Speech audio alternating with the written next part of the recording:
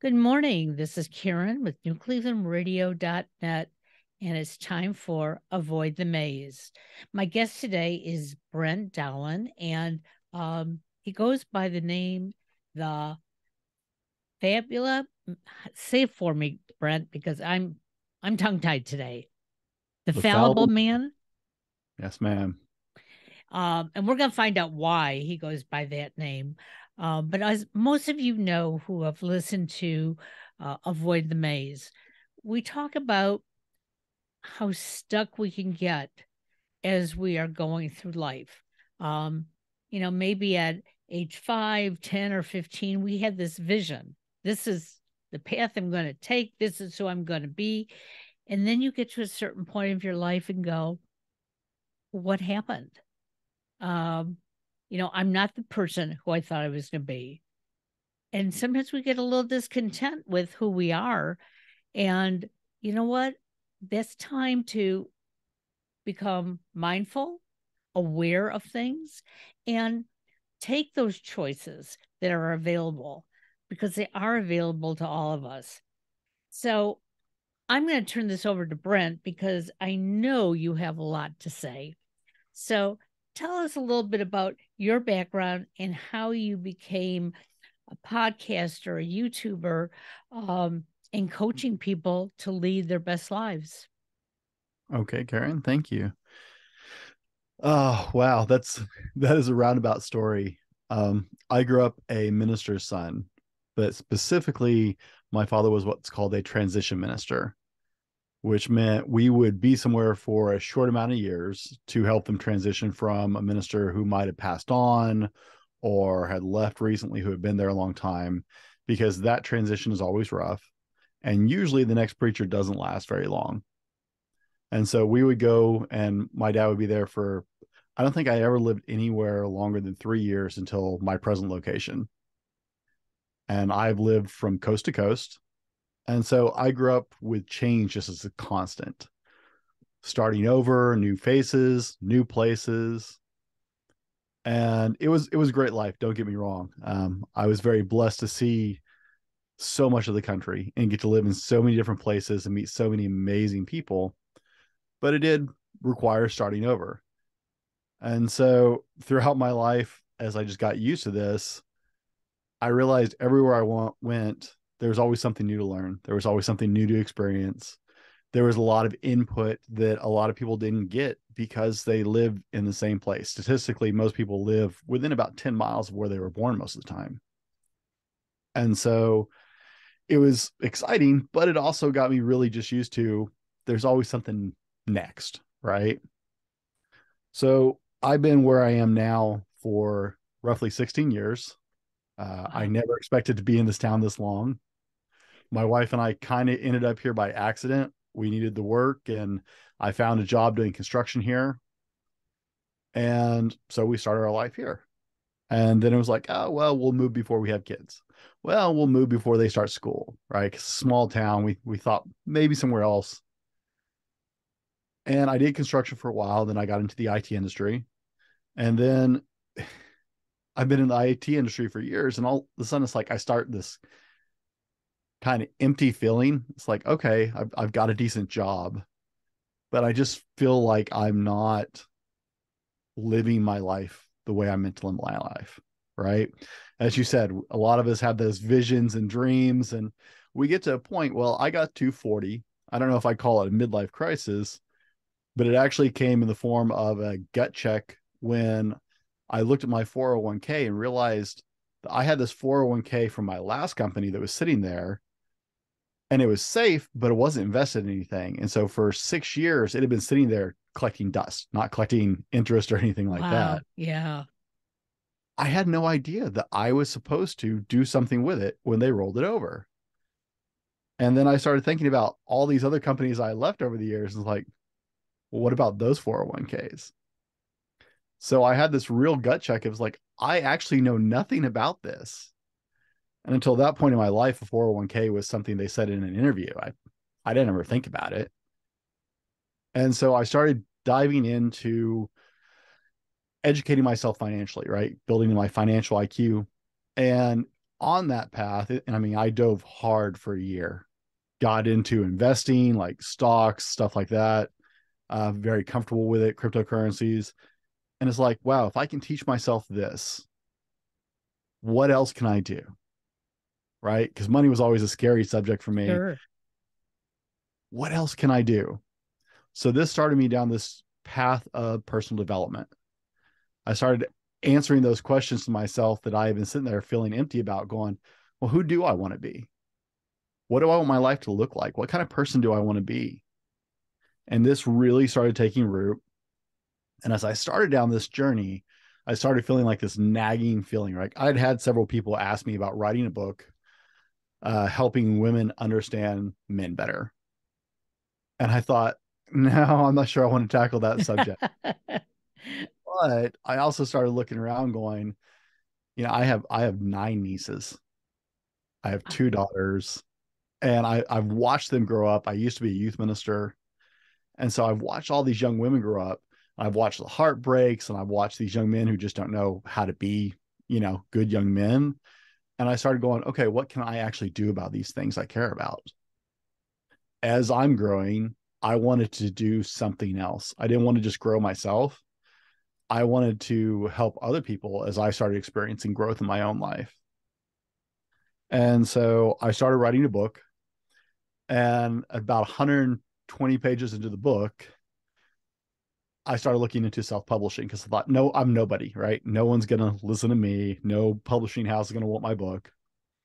And so I started looking in self publishing and found out, it's like, oh, unless I want my wife and my mom to be the only ones to read this, I need an audience. So I did what everybody did, and I started social media accounts. I didn't have any social media accounts. That should have been the first warning sign that this was not the right path, because I hated social media. And so I started, I'll be like, okay, Insta famous, right? Everybody goes Insta famous these days, right? It's easy to be famous on Instagram. I'll gather a following there. Oh, Karen, it took me 2 weeks to know I hated Instagram. I absolutely, and it's ironic because I have, I think, 6 Instagram accounts or 5 at this point. I also help manage my daughter's Instagram account because they have their own small business. But I have all these social media accounts. My friends all laugh at me because they're like, they know how bad I hate it. But it's like, okay, this is not going to be a good medium for me. So I started looking around, and I love listening to podcasts. So I thought, hey, I'm formerly a minister. I've been doing public speaking since I was 11 years old. I can talk. I can rattle on for hours. So I started down this path, and I created the Fallible Man podcast. And as I was putting it together, the first thing I didn't want to do is turn people off by being presumptuous about, I didn't ever want it to come across as I know everything. And thus we became the Fallible Man, because I know I'm far from perfect. I don't have every answer. That's one of the reasons I have guests, right? I bring in people who know things that I don't. Right. But I also wanted to be very upfront and say, hey, I'm on a journey, and I'd love to go on this journey with you, because I know as a man, there's not a lot of circles around me where people are talking about personal development, becoming the person I want to be, chasing my purpose, building out side hustles and small businesses, right? Things let me grow as an individual and experience things, right? Most men are told,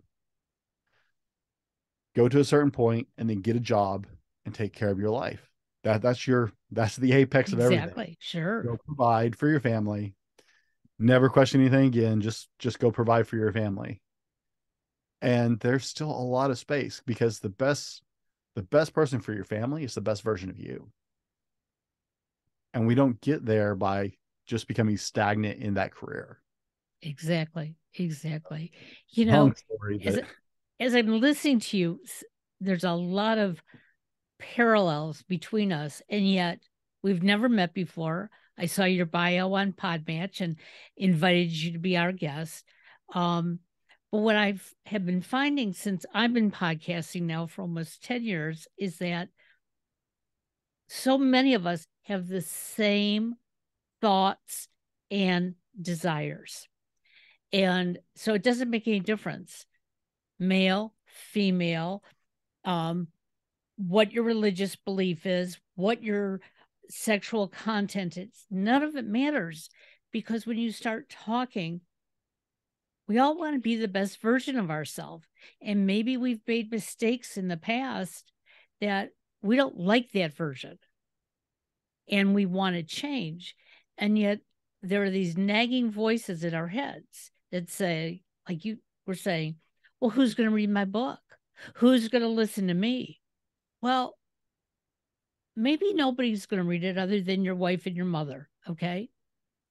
But if they read it, they're going to tell somebody else, and that somebody else will tell somebody else. And by getting on social media, despite the fact that you hate it, and I think all of us do, um, your word is going to get out there. And you're making your mark.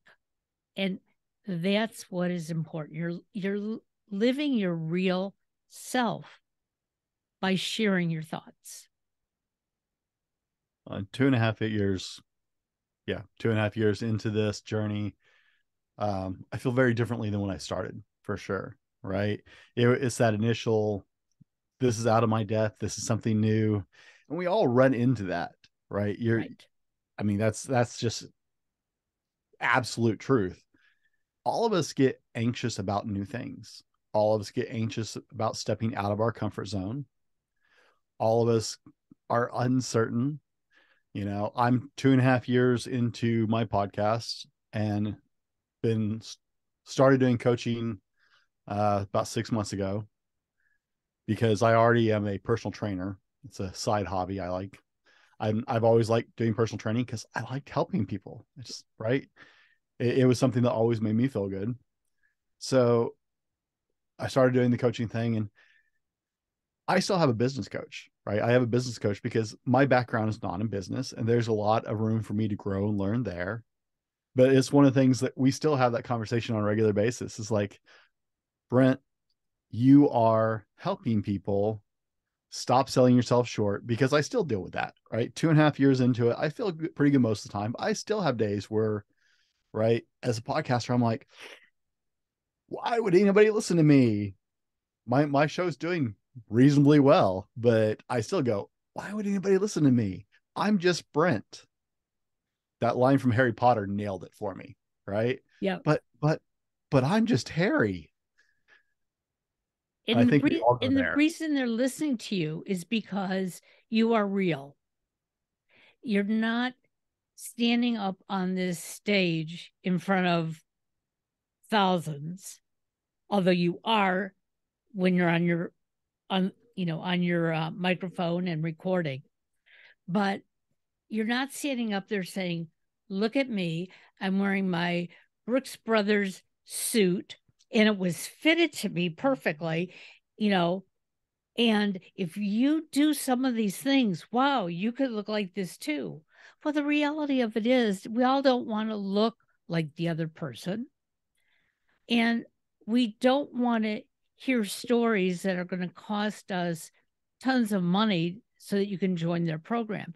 And nothing wrong with the guys who do that. Okay. They're making big bucks, and hallelujah to them. But when I go to any of those, I look at them and I go, but are you being real? Or is your story really about, I have to make the next million? Now, I'm sure you and I would love to be making a lot of money when we sit and do our podcasts. But what I get out of it at the end of the day, money couldn't buy. I get to talk to you, Brent, who I never would have met if it weren't for Podmatch. If I hadn't looked at your bio and say, he's different than me, but we're also the same. So I'm going to bring him on. And that's what people are hearing in your podcast too. I certainly hope so. It's that's always been the goal, is, hey, here I am. I'm on this journey. Come with me. Here's an idea. Try it. See if it works for you. Try this, right? Men don't like to be told what to do. And I have a lot of female listeners as well. because a lot of what I cover is it's universal, right? I address it at men just because I can connect with them at a slightly different level, Sure. right? And we don't like to be told what to do. But you know what? If we hear from someone we trust and go, hey, this has been effective for me, this is working in my life, maybe you should try it. It may not work for you, but give it a try. This has been beneficial for me, right? That's a connection, right? That's relatable.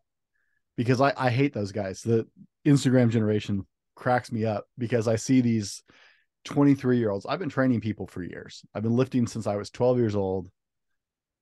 Um, I've been training people on and off just as a side thing, usually as close people I know I've connected with somewhere else.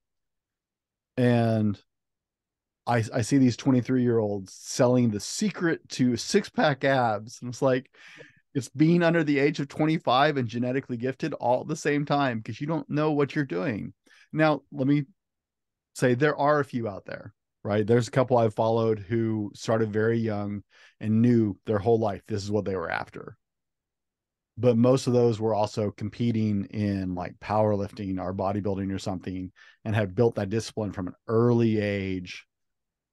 It wasn't something they decided they were going to do, right? But I see those people like, I'm not interested in those people. I'm 43. How am I supposed to relate to that? I'm 43. Exactly. I got a mortgage. I got kids. I got things to take care of. I'm running two businesses. And so I connect with other people who can identify with that, right? Because tell me that. I had a kid ask me in the gym one time. He's like, hey, you look like you've been lifting a long time. I was like, yeah. What's up, man? He's like, when do you think you really peaked? I was, I think, 37 at the time.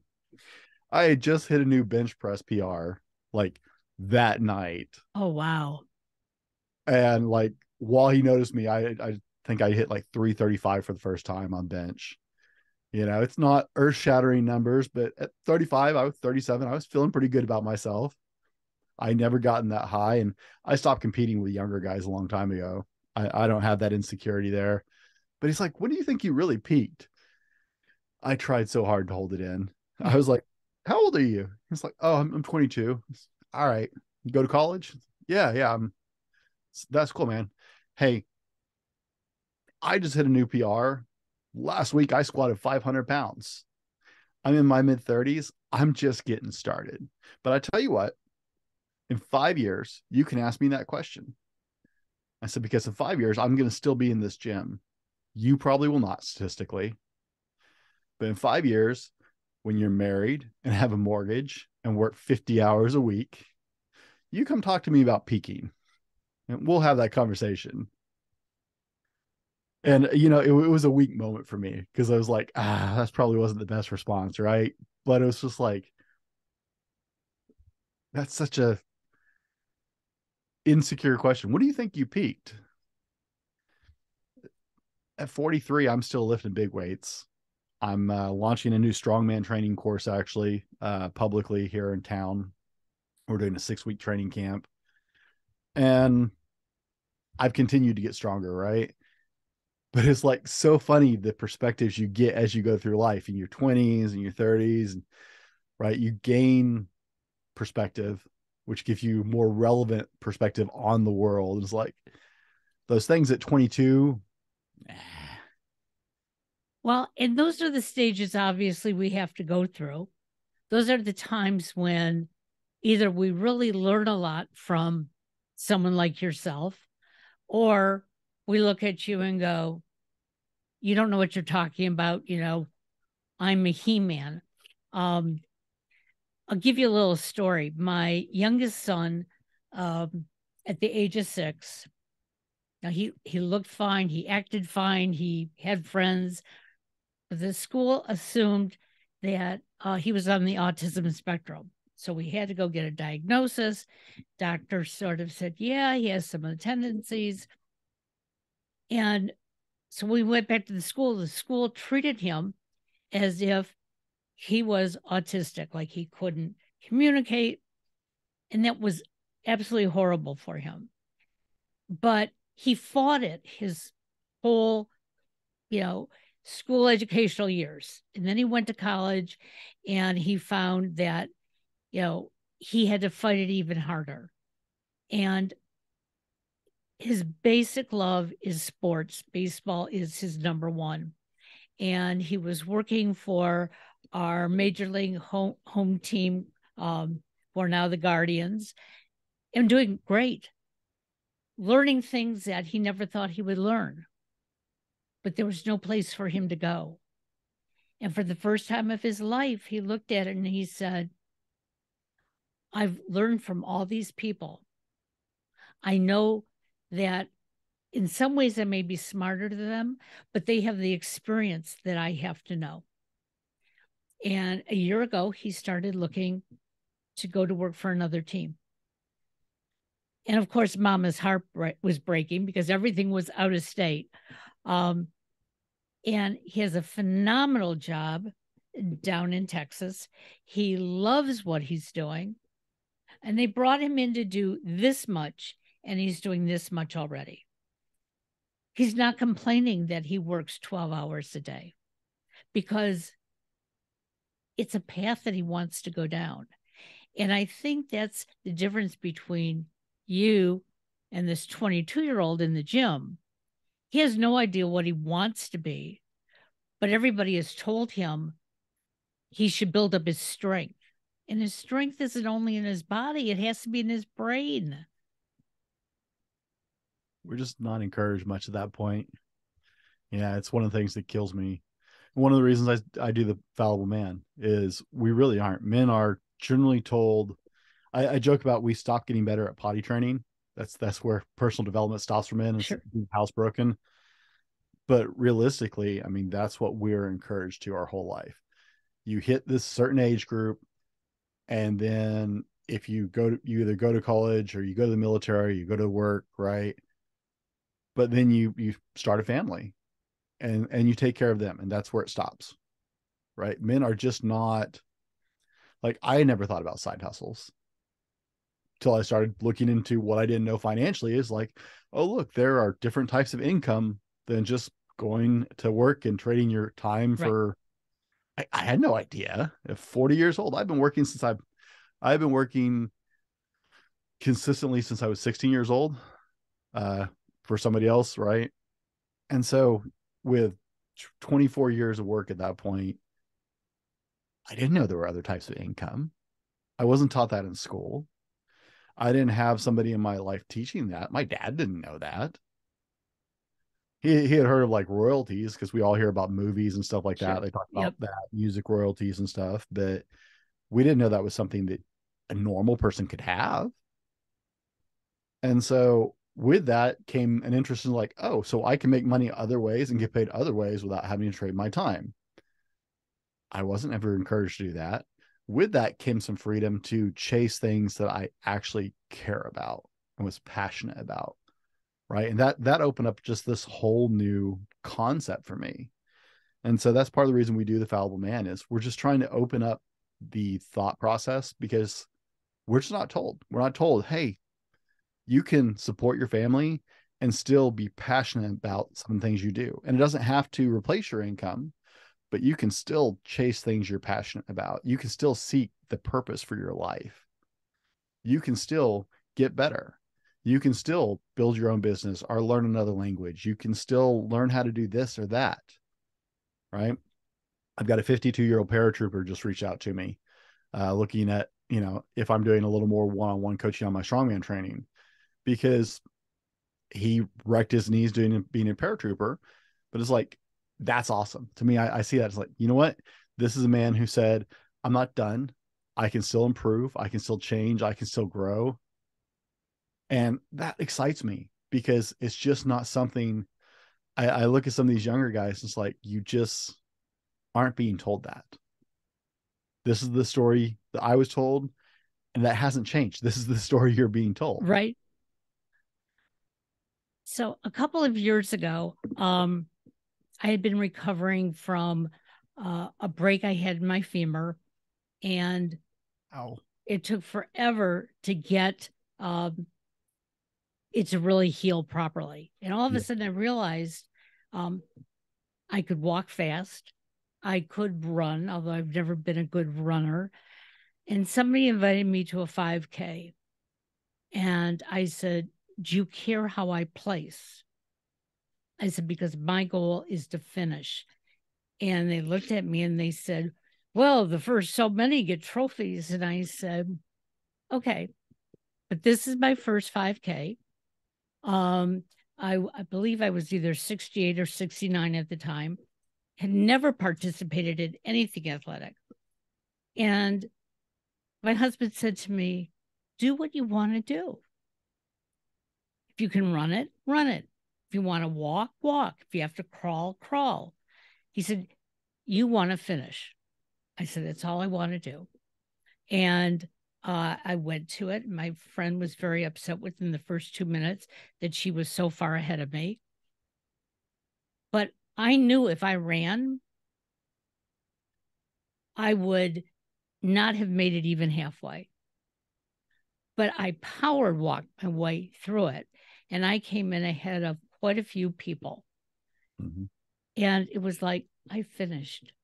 And if I can do that, there's a lot of other things I can still do. Do I want to do it again? I would love to, except I had a knee replacement. And I really would need to find the best way to condition for it. But I do other things that I've never done in my life before. And when you said before, why would someone want to listen to you or listen to me? We've been through experiences. We're not telling everybody that, hey, if you want to do a 5K, you can power walk it, because there's going to be a lot of people who are going to say, well, that's not doing it. But for me, it was. So, what is it that you want to do? Listen how other people have done it, and then pick and choose. You may make a combination of things to get to where you want to go. And I think the hardest part is when we tell people what it is we want to do. If they don't see our success right away, they look at us as if we're lazy, we're uh, talking through our teeth, we're really not meaning what we're saying. And the reality of it is, no, we're doing it at the pace we are comfortable with. And maybe a coach will come along and get us to speed up that pace. But we have to be the ones to make that choice, not everybody around us. We have to get past our own limiting beliefs, and we aren't taught to do that either.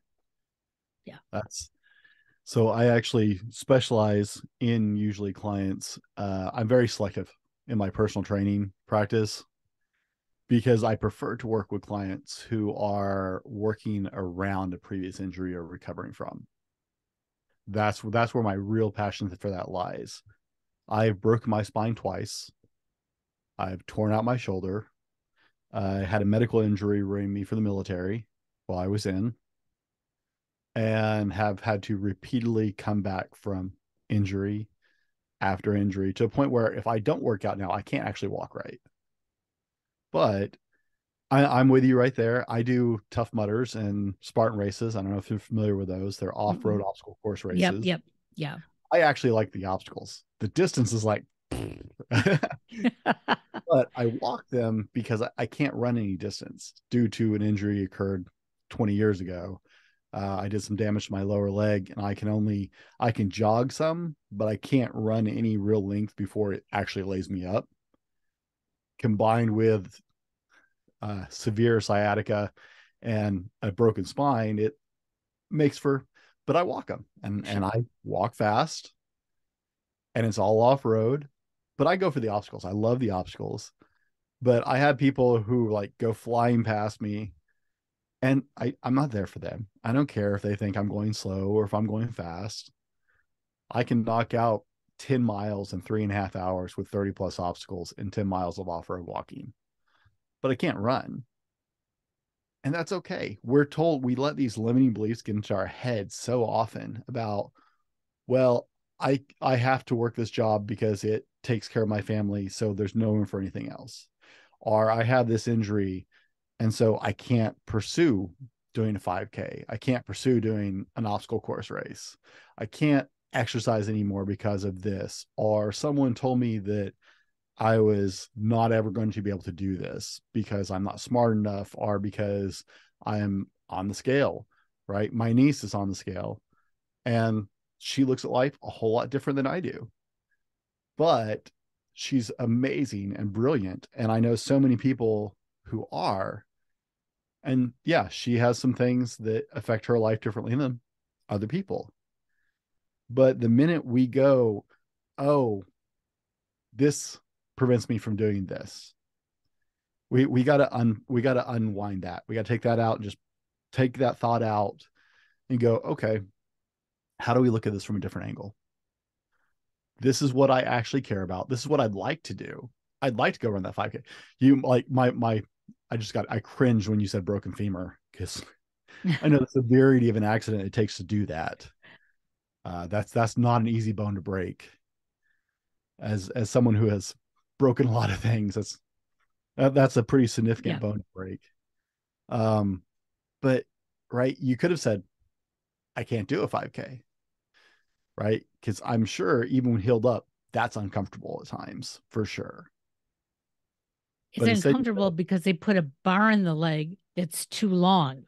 oh, oh, So, but you know what?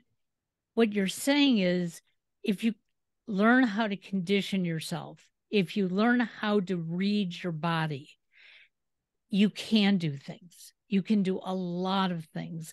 Um, when I made the promise to myself that I would finish the 5K, um, jokingly, I said to my husband, you know, if it's starting to get dark, you may want to come find me and then we'll stroll to the finish line. And he's not a walker at all. And he looked at me and he goes, can I send somebody else out to get you? But I didn't care how I finished it. I mm-hmm, mean, even if somebody would have said, hey, Karen, you're just totally worn out, and they would have picked me up and carried me the rest of the way, I mm-hmm. still would have said, I finished it. But so many of us are listening to people around us that tell us what we can do and what we can't do, either based on an injury, based on our age, based on our working conditions, or whatever. And then we start to believe them.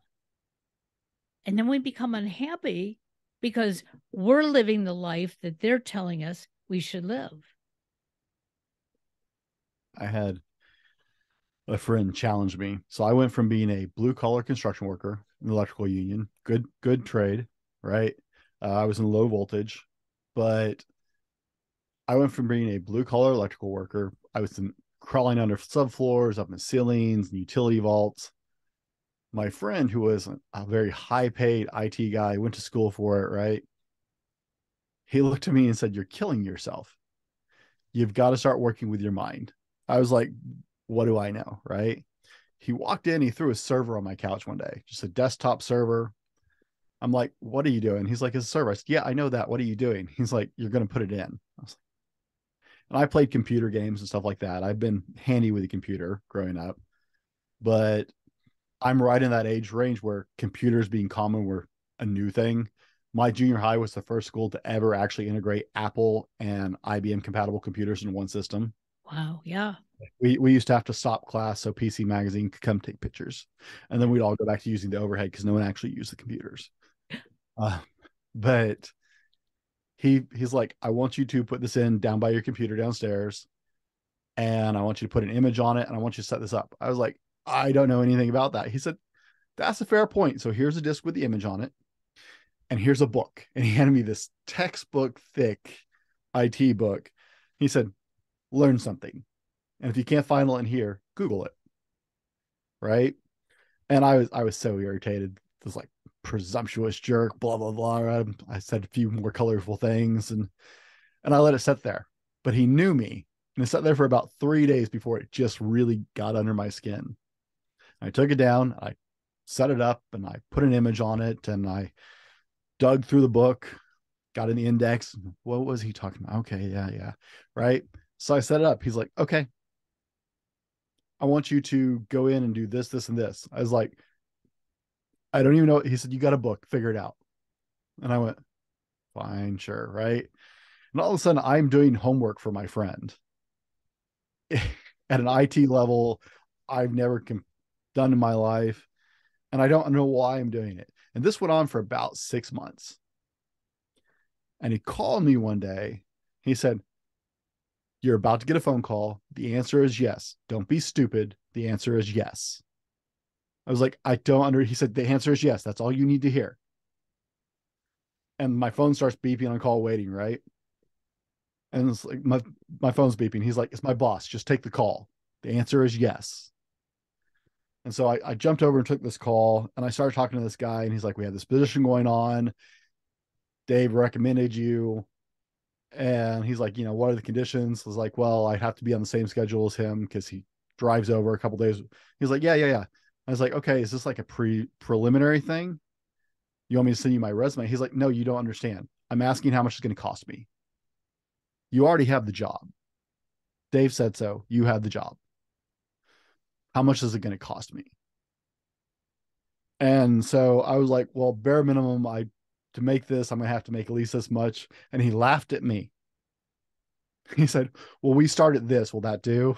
And it was way higher than I had asked for. Right. And I got off the phone and I was like, I'm not even sure what happened. Right. So I called my friend back. I'm like, what in the crap just happened, dude? He's like, you got a better job. I told you, you need to start working with your brain. I never would have done that. Right. My friend came along and said, I see more. And I know exactly how to goad you into becoming better. And that's what best friends are for, right? And it was goading. There was no nicely, it was like poking and prodding to hack me off. And I went from being a blue collar worker to an IT professional overnight. And the next 4 months are a blur because every morning we would start early in the morning and spend 3 hours learning how to do the job and then doing the job the rest of the day. You But know, and that's it and was a jump. so here your friend really was your first experience with coaching Mm-hmm. because he saw it in you. He didn't tell you how to do it. He just gave you some tools and said, "Here, you can do it." So you heard the confidence, you were given these tools, and you also have a personality that says, either I'm going to prove you right or I'm going to prove you wrong. I'm just not going to sit here and let it go to waste. Which reminds me of um, my husband got a job, I think it was in 87 or 88 with Microsoft. They were still a baby company. Mm-hmm. Um, and he heard that they were looking for alpha testers. Now, at this point, I had never used a computer. I had no reason to. And I was on medical leave, and he comes to me and he said, um, Microsoft is looking for alpha testers. Do you want to be one? I said, what's an alpha tester? And he goes, well, they're just in the beginning of writing their code, but you have to go in and play with it. I said, what do you mean play with it? Well, try to break it, try to see where it goes. And I said, well, I don't know what that means. He said, I don't want you to be afraid. So I signed up. And back then, they didn't ask for any background because they didn't care. They just Mm-hmm. wanted to see what you were going to do. And within a month, I mean, I was in my glory. And especially when I could break the code, I never knew how I actually did it, but they could read my steps. But my husband has always had this confidence in me, like your friend has in you. Mm-hmm. Well, you can do it. Okay, here's this box. Oh, yeah, that's a computer. And here's this disk. Remember, that's what it's called. And you're going to put it in there and you're going to see what happens. Now, to this day, I still train on software. Don't ask me about the insides. I know what's inside the computers. I don't know Mm-hmm. how they really do their job, except but I can tell you how to use the software. I can tell you how to be more efficient with it. And that's because somebody had the confidence in me to say, here, I wasn't making big money on it, but I was making money. I was on medical leave anyways. He said, this will give you something to do. You don't have to sit and watch soap operas all day. It has benefited me in my whole life. But tell me about some of your clients that will come to you because, and it's probably not going to sound right, so I apologize to our listeners, but men don't like to ask for help. They don't like going to support groups. Okay. Um, and if I look at my husband and my brothers, who all should be in some sort of therapy or coaching, they believe they can handle it themselves. So, Mm-hmm. how do you find those men and teach them that, hey, you're better than the next guy because you're trying? Getting into that mindset is the not ever a priority. Um, the first thing I tell men is you're not broken. You're a work in progress. We have to get out of this mindset of we're broken. That's why we need a coach, right? I have a business coach. It's not that I'm broken. I'm just not good at business. It's not what my background is. I don't have that experience. And so I'm training with somebody who does, right? Who has some insights I don't. And so first for men, that's the hardest thing is getting out of that mindset is I'm not telling you you're broken. I'm not trying to convince you you're wrong. I'm saying, who is the man you want to be? What does he look like? How does he act? How is his relationship with his spouse? How is his relationship with his kids? How does he connect with other people? What does he do for a job? Who is this man that you envision being? And the next question is very simply is, are you that person? Is that who you are? Physically, mentally, emotionally, professionally, relationally? Is that who you are? Okay. Well, then, like me, you're a work in progress, right? It's not a broken issue. It's we all have room. And stepping into a space of humility is a really hard thing for men to do. We're not encouraged to be humble. Although most of the guys that we would look up to and go, that's a man. Most of those guys are pretty humble. You get a couple of the boisterous ones, right? Out like you were talking about, standing on the stage shouting at people. And I've met those. But I grew up around a lot of military guys. I've had uh, I want to say the honor of knowing a lot of special forces soldiers over the years. Navy SEALs, Green Berets, Rangers, the ins and outs. And those guys are generally the last guys to get loud and rowdy unless they're together as if they're somewhere safe as a group privately and it's their party, that's one thing. But if they're out among the general public, you would never guess what those guys do. They don't feel the need to brag. They don't have to be the center of life or the party. They don't have to be loud. They don't have to walk around like, I'm tough, right? A lion doesn't tell somebody I'm a lion. Everybody just knows, Right. right? There's a humility that comes when you are confident in who you are, when you don't feel like you have to prove anything. And so the hardest step is getting a lot of guys into that moment of humility to say, I can be more, because that means we have to admit that we're not everything we can be, which is a really big step. And sometimes that takes some time. So a lot of times we start with things like, well, how's your relationship with your kids? Are you, you feel like you can connect with your kid really well? Well, I connect with my son pretty well. I'm not quite sure with my daughter. You know, I don't like the things she likes. Okay, well, let's talk about that, right? Let's see what we can do right now in this moment to help you connect with your daughter more, to help you have a better relationship with your wife, right? Let's see if we can help you kill some of that tension between you and your coworkers, right? Let's start with just simple things that we can address now that will make your life better. We don't need to talk about coaching. We don't need to talk about, let's just talk about, what would you like to do? How do you spend your free time? Is that how you want to spend your free time? No. Well, why is that? Oh, you don't make enough money. Okay. You know what? I know all about that. So, let's look at how you're spending your free time and maybe see if we can help you earn some extra money. What do you love to do? Right.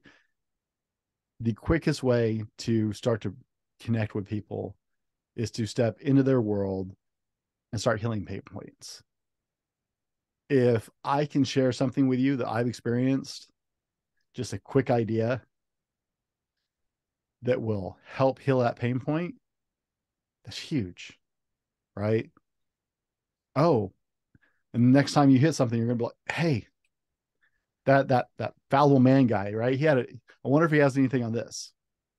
You can go to my website, you can search through my podcast, right? And you're probably gonna find it because we cover the full array of what men deal with. Everything from relationships to professional life to entrepreneurship to uh just the fact of being men. It's very lonely. A lot of men are very lonely. And I was just sadly, the female population doesn't see that because statistically, our culture has said the man knows what he's doing, the man is in charge. Which, you know, my father and mother had a very, I want to say, modern relationship. My father was not in charge, my mother was not in charge. They worked together as a team, always. Um, and that's what I learned from my parents. Also, my parents, we call them side hustles now. They didn't Mhm. call them that. My father They were loved to second write. jobs. Yeah. My father loved to write poetry. And so everybody in the community, when there was a special event going on in their family, they'd contact my father. My father would write a poem, a story, they'd buy it. At first, he kept saying, "No, I'm doing this, and people said, "No, we want to pay you for it." My mother was a seamstress and a baker. And again, you know, oh, the person next door, I saw her wearing an apron and it was torn. And so she would sew a new apron for her, take it over there. And before my mother knew it, she had an order for more. And both of my parents worked full time, but yet there was time in their life to do these things. Mhm. And they taught my brothers and I that we could do things too.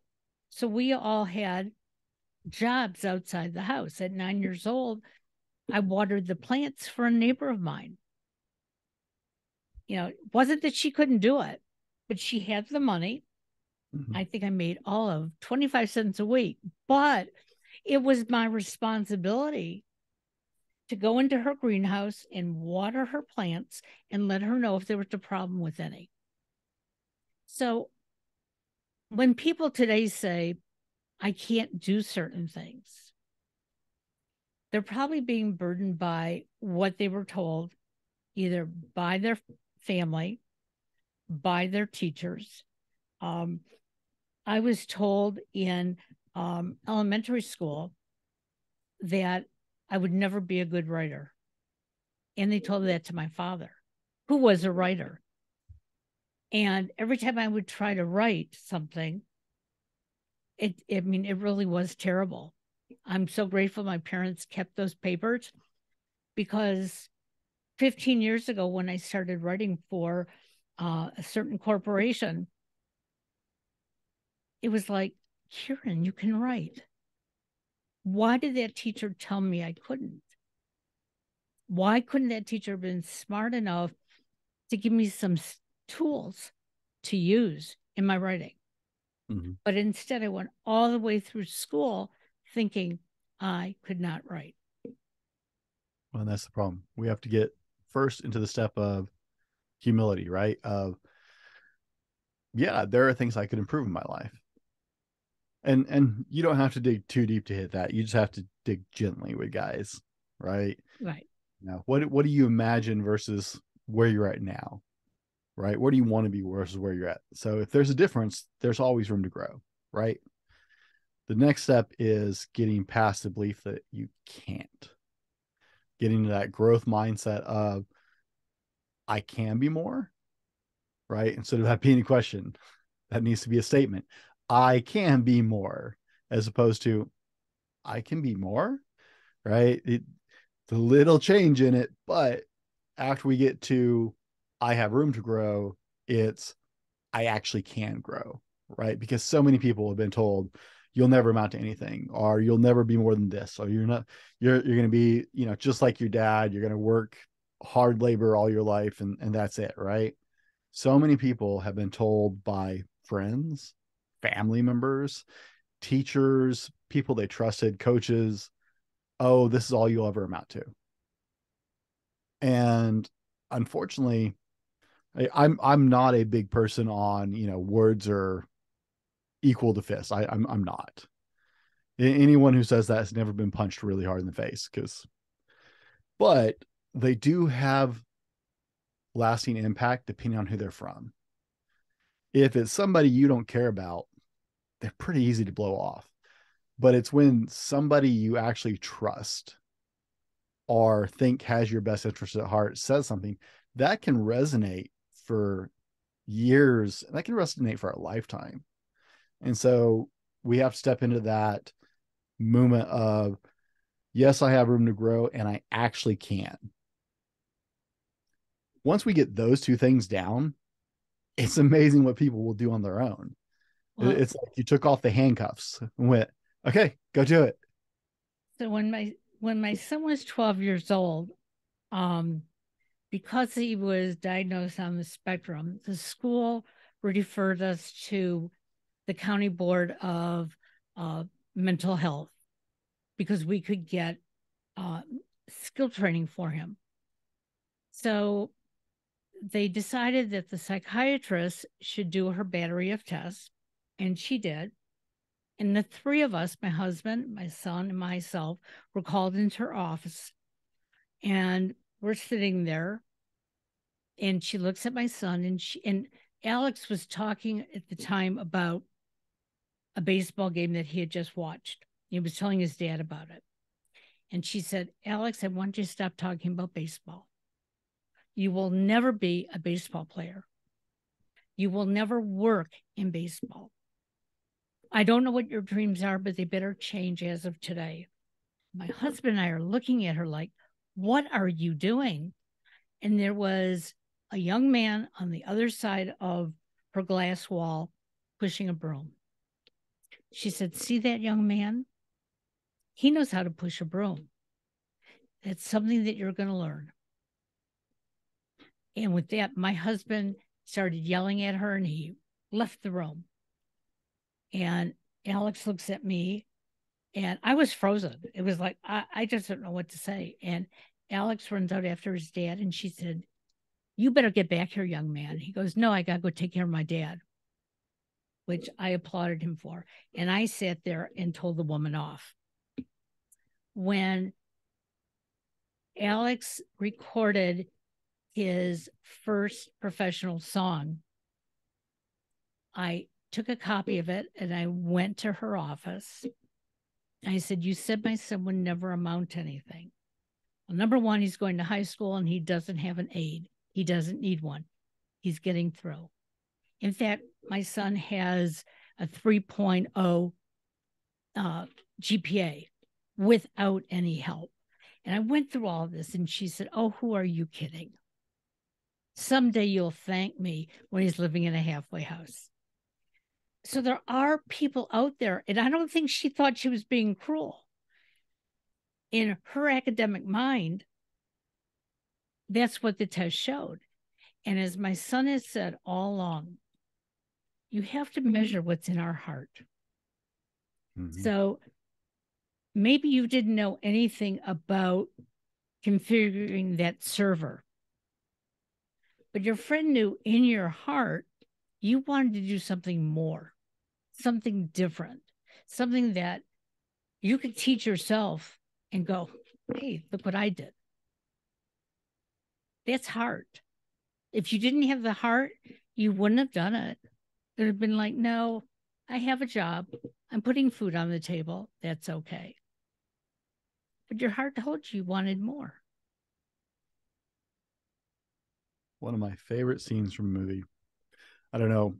It sounds like your son's off on his own, so you're probably not necessarily watching a whole lot of kids' movies these days. But I watch a lot of. I have an 8-year-old and an 11-year-old, and so I watch a lot of kids' movies. And there's one called Big Hero 6. It's actually like a Marvel comic book or something, but it's a cartoon, it's an animation, and at one point, right, it's about this 11-year-old who's a genius, like beyond genius level, graduated at like 8 from high school, and he decides he has to go to the school that his older brother goes to school, so advanced robotics and blah blah blah engineering and stuff. And he decides he has to go there, and to get in you have to like qualify, you have to impress the people who run it.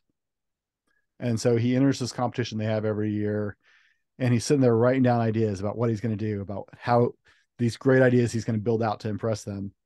And he throws the paper to the side, and there's just this pile of papers. He was like, "That's it, I'm done. I'm doomed." And his older brother goes, "Yep, yep, that's it. At 11 years old, you're all washed up. You're it's over. Might as well just continue bot fighting or whatever." And he's like, "I don't know what I'm going to do." And his brother walks over and yanks him up and throws him over his back, hanging upside down by his feet, and starts bouncing around, swinging around. And he's like, "What are you doing to me?" He's like, "I'm changing your perspective. Change the way you're looking at the problem. Use that big brain of yours and think your way around it from a different angle." And that resonated so much with me because it's like, that's what I'm trying to do with people. I'm probably not going to pick them up and sling them over my shoulders, and it's probably not a good idea. But that is ultimately what we're trying to do, is just change long held perspectives and look at it from a different angle to see the possibility, the potential.